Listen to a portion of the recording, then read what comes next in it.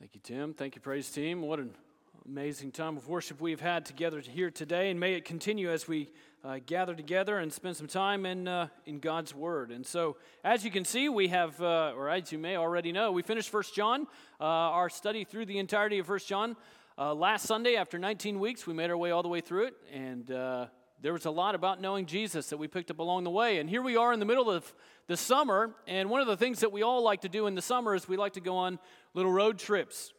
And what we're going to do over the next several weeks is we're going to take a little bit of a road trip through the book of Isaiah. Now, for those of you who are familiar with the book of Isaiah, we're not going to make our way all the way through the book of Isaiah. That would take a lot longer than a few weeks we're going to take. However, as we spend some time in the book of Isaiah, what we're going to see is we're going to catch these glimpses of glory, because so much of what we need to do as believers is to capture and to see and be reminded of these wonderful displays of the glory of God. And that in so many ways, the book of Isaiah helps to direct us in that way and focus our attention upon Him.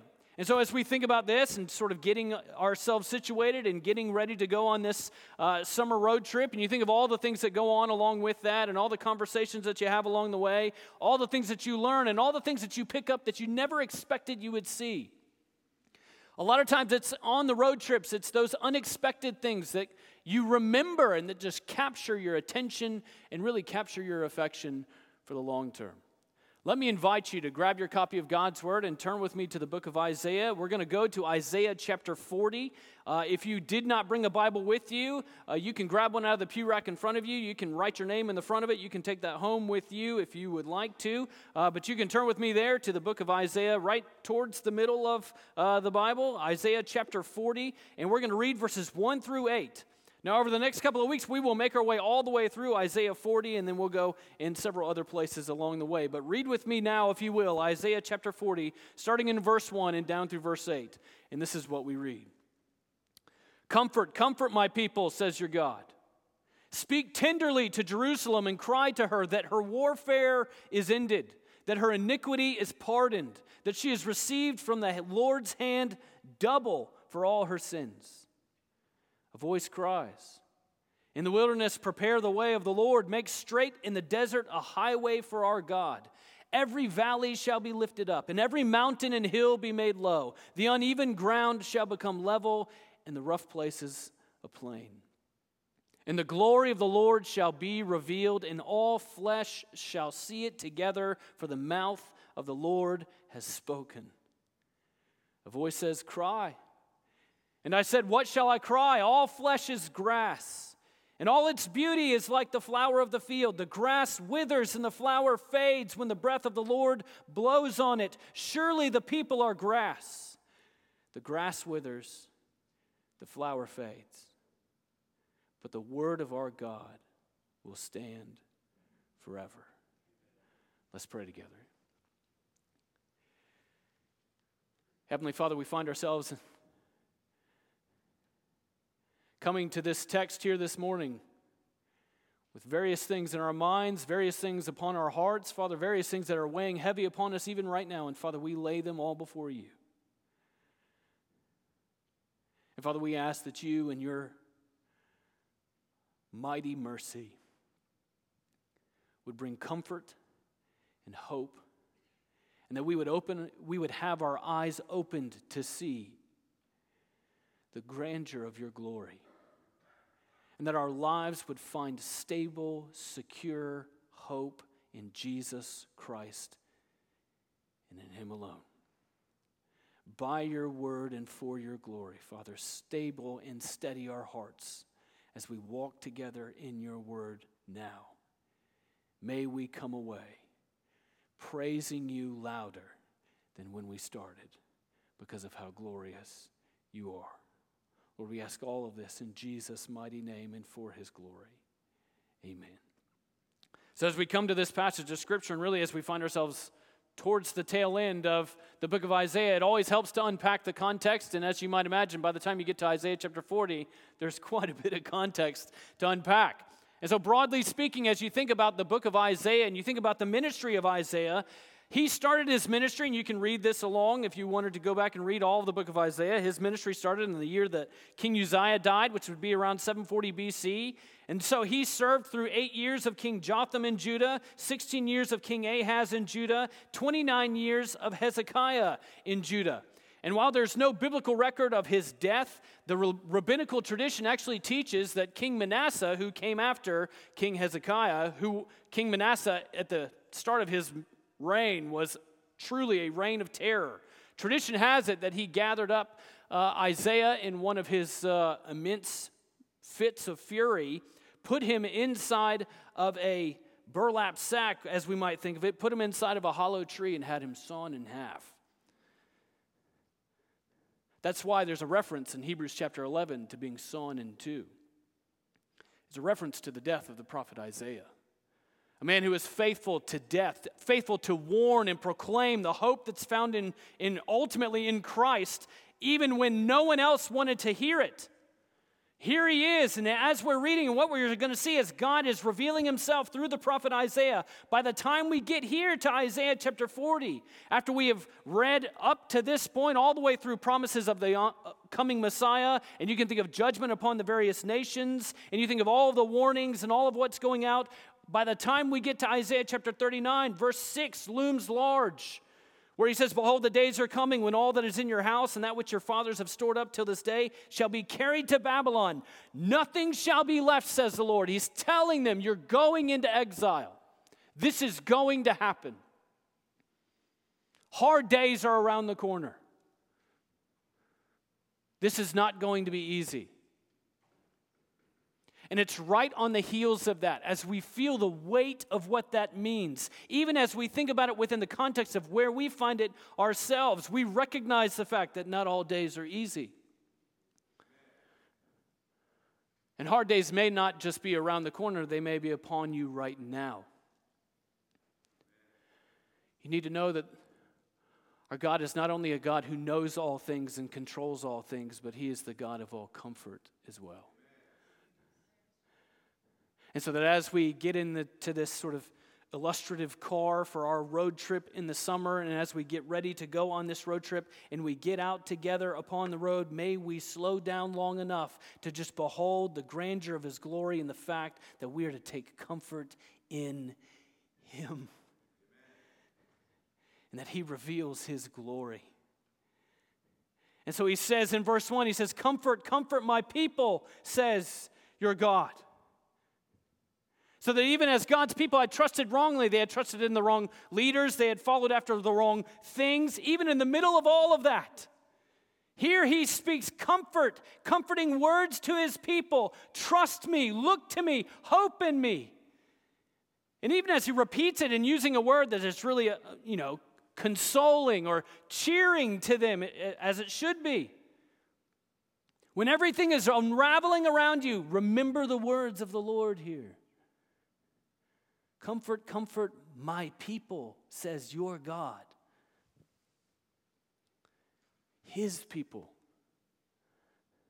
His people by faith. See, you shouldn't run to this text. If you're not a believer, don't assume that this is speaking of you.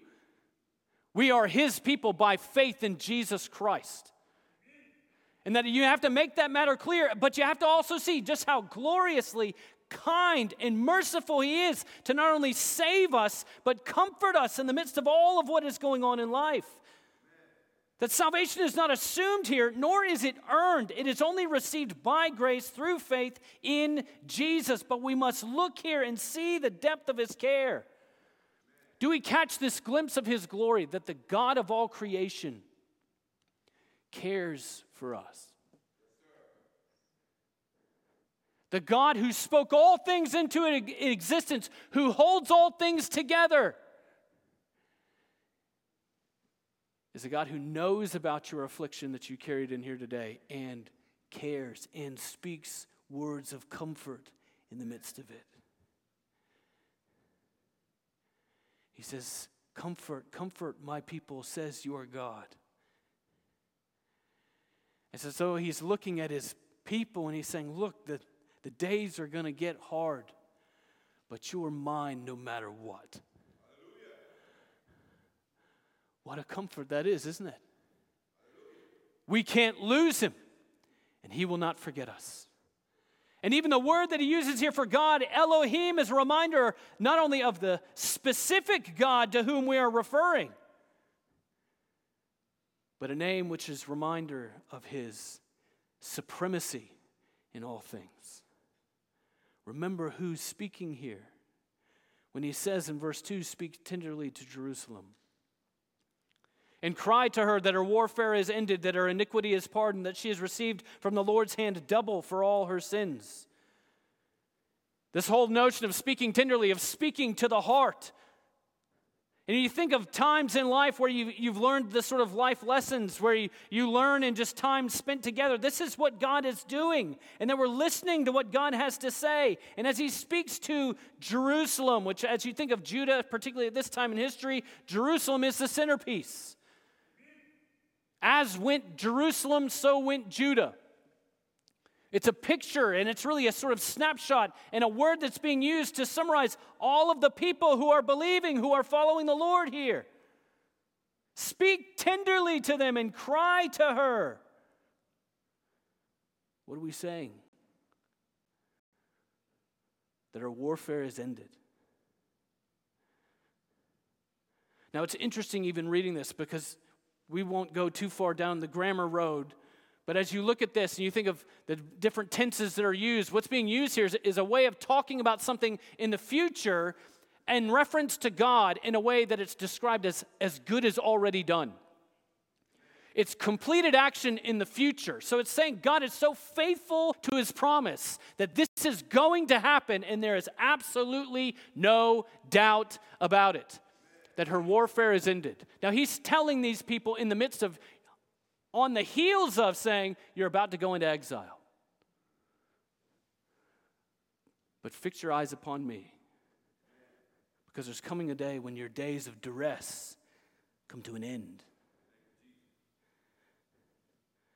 And that as he leads us through these times of exile and these hard roads, through testing, he's leading us ever closer to himself with a reminder that he has won. And this ultimately, as we would understand it rightly, looks forward to Jesus, who's even described in Colossians as having disarmed the authorities and rulers. In his death and resurrection, he has displayed that warfare in this way is ended. Battles still take place, but the war is already won. Now, doesn't that change the way in which we should respond to the things that are around us? Because a wartime lifestyle is one thing. And some of you have lived through wartime lifestyles where everything is sort of trimmed off around the corner, and all you're trying to do is just make it through another day, try to survive for a little while longer until the victory is won. Brothers and sisters in Christ, the victory is won. So this looks forward to what we already enjoy in Christ. Catch the glimpse of this glory. Warfare is ended. Iniquity is pardoned. And that iniquity is not pardoned so that you can go about and just keep doing it. Iniquity is pardoned because God is gracious and he knows that we all have a sin problem. We are guilty. We are deserving of punishment. We need forgiveness. And so God pardons on the basis of his own structure. He knew we needed an atoning sacrifice that would last longer than the sacrifices that were taking place in the temple. The one who is referred to in Isaiah chapter 53 as the suffering servant, by whose stripes we are healed. The one who died on the cross for our sin, bearing the full outpouring of the wrath of God against our sin, that all who believe in him have forgiveness and everlasting life. It is in Christ that our iniquity is pardoned. And like a doctor dealing with the root cause of our problem, here he is dealing with the root cause of all of our issues in it, pardoning our iniquity through faith in Jesus Christ. Amen. Though our sins be as scarlet, they shall be as white as snow. You remember where you find that verse? Isaiah chapter 1, verse 18.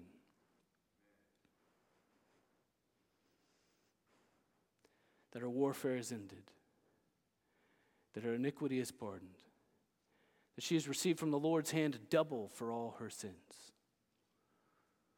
Now, one way in which we could understand this is that God is always gracious, right? And his grace is more than sufficient. There's plentiful redemption, as you might describe it, in Christ. And that is true. But when you get into the sort of the root words of the Hebrew text here, what's being described is you could take something, and if you take a piece of paper and you fold it in half, right? It is completely covering what's below it. That's the picture that's being described here in doubling something. The word is used repeatedly in the terms of folding garments. That for every iniquity that is committed, there's a pardon of grace for that specifically. Now, isn't that amazing to think about that? The sufficiency of Jesus Christ and his atoning work, the sufficiency of his grace to redeem us and comfort us and save us and sanctify us. As we think about the individual messes of our own sin, behold the grandeur of his glory. He is always more than enough, and he is always specifically sufficient for whatever you got going on. We haven't even made it out of the driveway yet, and look at what we're already seeing. This is quite a road trip we're on, isn't it?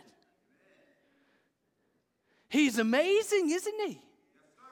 And it's like the more you look and the more you listen, the more you learn and the more you see, the bigger and better it just gets. And then as you read in verse 3, it says, a voice cries in the wilderness, prepare the way of the Lord. Make straight in the desert a highway for our God. Every valley shall be lifted up, and every mountain hill and hill be made low. The uneven ground shall become level, and the rough places a plain.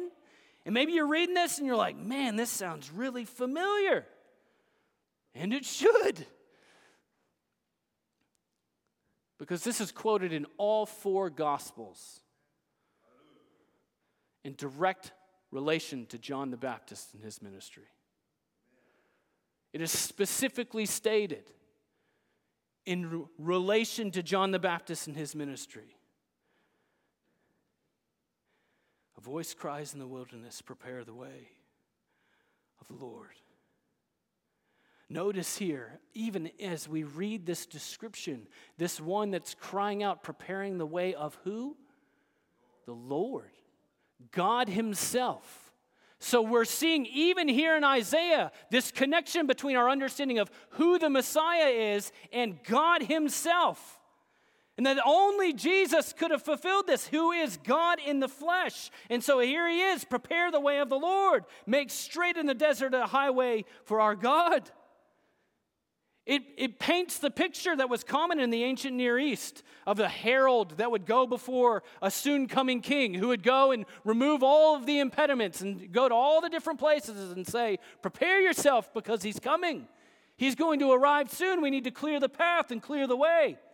And so as we think about removing the impediments, removing the hindrances, this is specifically fulfilled in John the Baptist, but that helps us understand this even more. Because it's not as though John the Baptist was out there with orange cones and a DOT truck clearing roads, right? There were no flashing lights above him being like, you got a detour over here. No. What were the hindrances that he was dealing with? What were the valleys and the hills that were going on? There were issues of the heart, were they not? Bear fruits in keeping with repentance is what he said. Repent and trust the one who's coming. Sin issues, self-righteousness issues.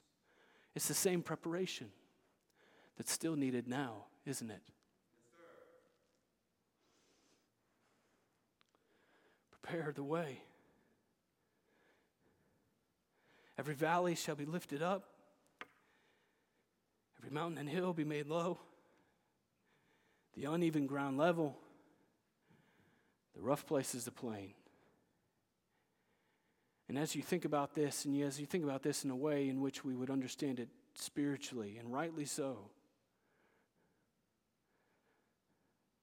those who are walking in these valleyed places, where it's so grim, and it's so dark, and it's so dreary, and you're broken over the weight of your own sin It's just weighing you down, and all it is you're just bogged down, and all you see is just darkness in front of you, and it just feels like it's getting deeper and deeper, and it's just the weight of your own guilt, and you don't know what to do, and it feels like there's no getting out. Listen, as the valley is lifted up, and you're led to the one who redeems the broken. Every mountain and hill is brought low. So many exalted in their own self-righteousness. I'm too good for this. I don't need the gospel. I don't need the Son of God to die on the cross for my sin. I don't need any of that. Those need to be humbled before the Lord. These uneven places, uneven ground shall become level. The crooked places, deceitful places, places where things are not as they appear to be. Where it looks like you got it all figured out, and in actual fact, you have nothing figured out. At least not in relation to Him. Or those rough places where it's rugged and it's impassable, and it's just those times where you're looking at it, there's no way. Listen, comfort. My people, says your God. The mountains of sin and self-righteousness, the hills of arrogance, the valleys of affliction, all those places that seem so impassable, take comfort in the glory of the Lord revealed. He's sufficient to deal with every one of those things and more in your life specifically. Behold Him in all of His glory. Look to Him. Look to Jesus. Take refuge in Him. Repent of your sins and believe in Jesus crucified and resurrected. And notice as the way is prepared, look at what He says in verse 5, and the glory of the Lord shall be revealed, and all flesh shall see it together, for the mouth of the Lord has spoken. Hallelujah. And again, you look across history and you see this fulfilled. The glory of the Lord, God Himself, Jesus Christ in the flesh, the glory of the Lord shall be revealed. So that as John the Baptist is preaching, repent. And then Jesus walks by. Behold the Lamb of God who takes away the sins of the world. The one who is revealing the Father to us in John chapter 1, verse 18. The one who is full of grace and truth, John chapter 1, verse 14. And you think of all the ways in which His glory is revealed. You think about all the interactions that we know of from the Gospels and the amazing wonder of how he was with the woman at the well. How He was with the demoniac, not only redeeming him and rescuing him, but then sending him back as a missionary to go testify, go tell everyone what the Lord has done in your life.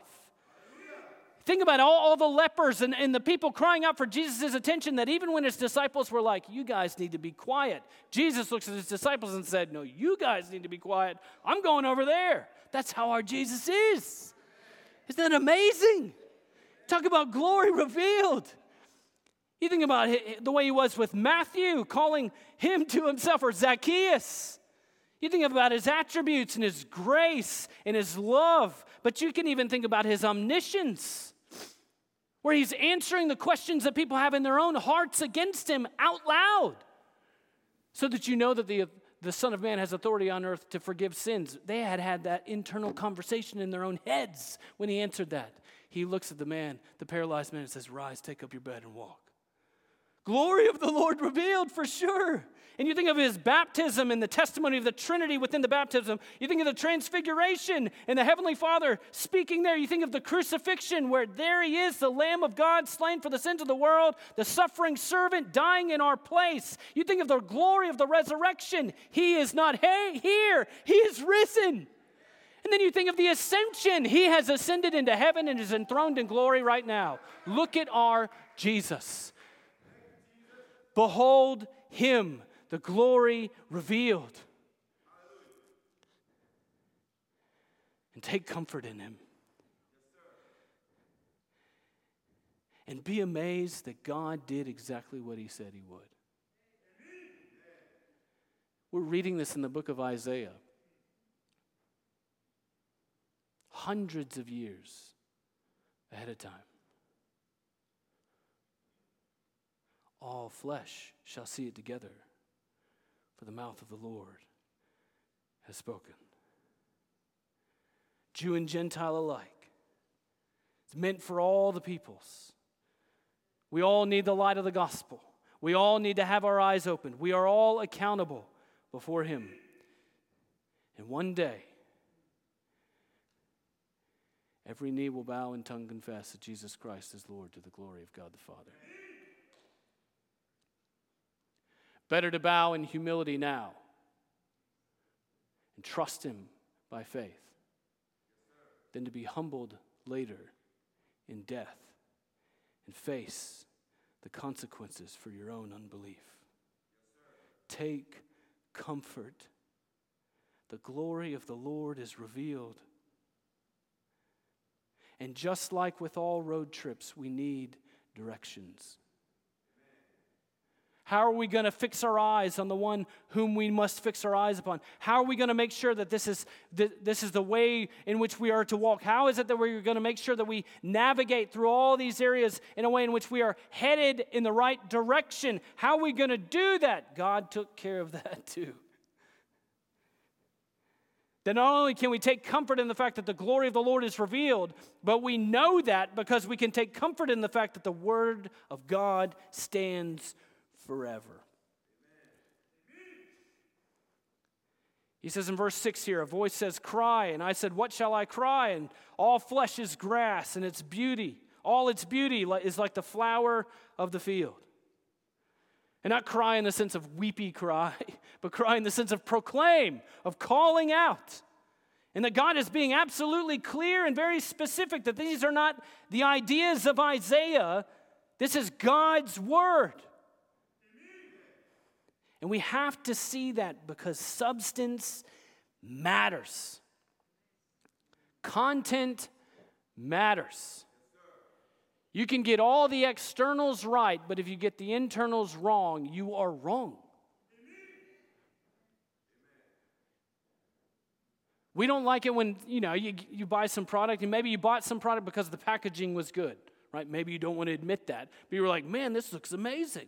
I'm going to see it. Maybe some slick salesman sold it to you on QVC back in the day. I don't know. And you were watching all those things, and you're like, this has got to be good. I mean, look at the box, right?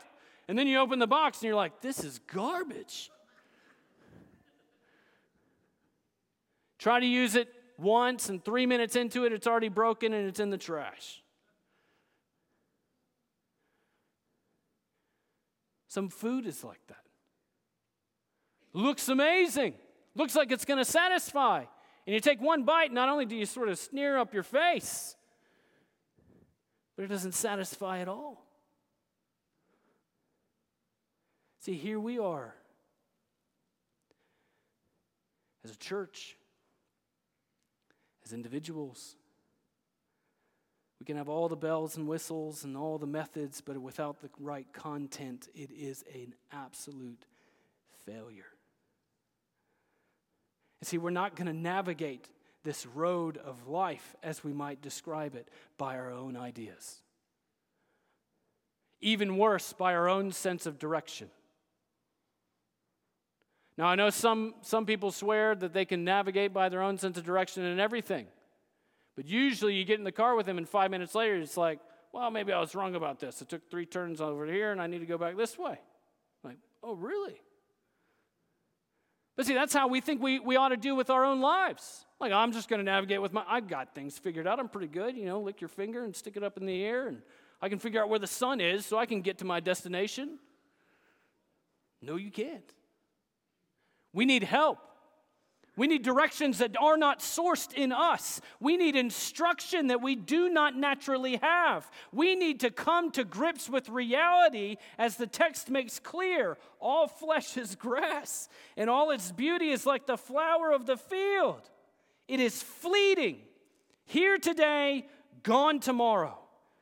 We need to be honest about our own human frailty. Now, isn't it interesting the degrees of denial that we will go through to deny this? We will be, and I'm as bad as anybody. Meredith has often joked that I'm just going to have "I'm good" etched on my tombstone. Wincing in pain, right? You got that look on your face, and you're like, you look like you're about to die. And you're like, I'm good. I got it. What is that ultimately expression of? Pride? We need to admit our own frailty. I can't do that. That's a hard sentence to say out loud, isn't it? I can't save myself, but in admitting that, you're opened up to the world of His glory and grace. We don't need to be downright delusional. We need to admit reality and stop wasting time denying it. All flesh is grass. All its beauty is like the flower of the field. It is fading. It is perishing. The goodness and beauty of it is not lasting. It's like buying flowers, right? They're beautiful the first day. The second day, they're looking pretty good. Day 3, they're all falling apart. And if you smell the water, you're going to throw them out anyway. Life is so fleeting. It's like a vapor. Are you wasting it? Are you listening to the wrong voices? I mean, we don't like, in any other circumstance, we don't like the idea of people wasting resources, wasting what God has given them, wasting what God has given us. But are we guilty of doing that with our own lives? Are you more invested in what you know that you will lose than you are in knowing He who will never lose you? You see, human frailty is designed by God to point us to our need for living hope. It is appointed a man once to die, and then comes judgment. And the judgment is solely on the basis of, do you know Jesus Christ as your Savior and Lord? Don't flitter about trying to deny your own frailty. Admit your frailty. And feel the joyful comfort of the Lord. We need His direction here. We need His instruction. We need His help to point us to His hope. We need the instruction that He gives, not listening to the voice that comes from within us naturally. He says the grass withers and the flower fades when the breath of the Lord blows on it. Surely the people are grass. We fade up, and no matter how many which ways you try to strap your cheeks behind your ears, you're still going to pass away. Amen. It's going to happen. We are frail. We get winded and we wipe out. We need life. And did you notice when He said that we wither and fade? He says, when the breath of the Lord blows on it, surely the people are grass. God will humble you. God will lead you through seasons of humility. We don't need to look on the hard days as though they are curses. We should look upon them oftentimes as blessings. Because it's reminding us of the surpassing worth of knowing Jesus Christ as Savior and Lord. It's reminding us of the enduring living hope that's found in Him, that's not found in anything else. All of the false hopes fall away in times of hardship and difficulty. So the breath of the Lord is blowing away all the false hopes. And that your life will ultimately reveal the substance of who you're trusting. That when all goes wrong, who is it that you go to? When it's all out of sorts, who are you hoping in? When you're on the ragged edge of life, who's going to restore you? Because we can have all those trophy cases of things, knowing good and well one day our kids are going to look at them in a garage sale and throw them away.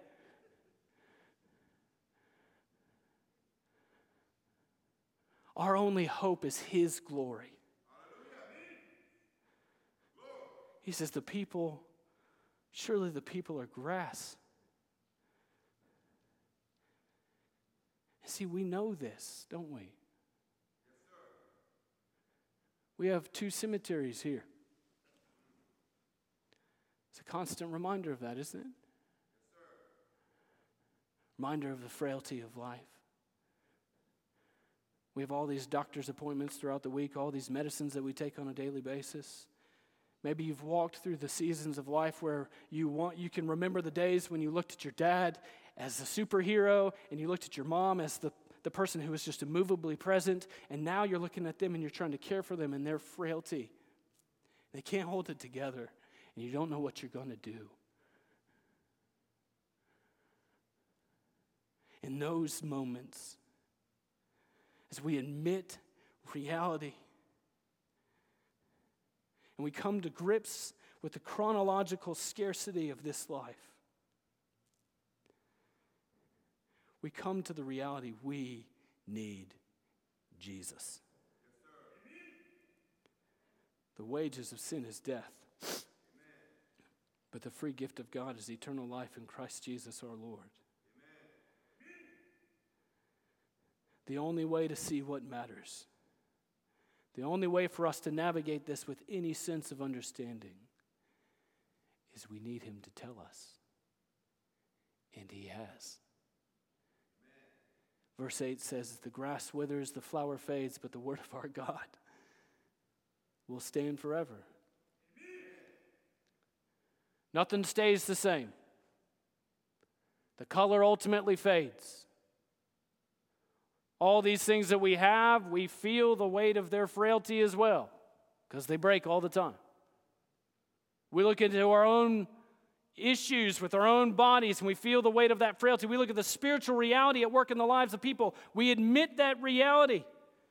The grass withers, the flower fades. And so if we just stand and look in the mirror, we will be despondent and broken and hopeless. But if we lift our eyes and look and behold the grandeur of his glory and listen to what he has to say, the word of our God will stand forever. It's not the sound of our own voice, it's his voice that we need. His word that reminds us we are made in his image. And yes, we have fallen short of the glory of God. We have sinned. We have transgressed his law, and we are guilty of it. We need him. We need to come to grips with the reality of our own sin, our inability to save ourselves, and the accountability that we have. And so we have the gospel. The gospel that stands forever, that God in his grace and in his love sent his son in the flesh, fully God, fully man, who was tempted in every way as we are, and yet was without sin, went to the cross, died in our place, rose from the dead, that all who believe in him are not only forgiven, but clothed in his perfect righteousness. He's mighty to save and mighty to redeem and mighty to reconcile, and his word stands forever. All these trends come and go. Some of y'all can remember coming in here with all sorts of hairstyles that you just blush to even think of. You can look back in old church directories and you can see all these pictures and you're like, I cannot believe that ever actually happened. Maybe you got a closet full of it and you're still waiting for the leisure suit to come back. I don't know. I don't think it's going to happen. We've lived and seen all these things come and go. There's only one who's lasting. Who are you listening to?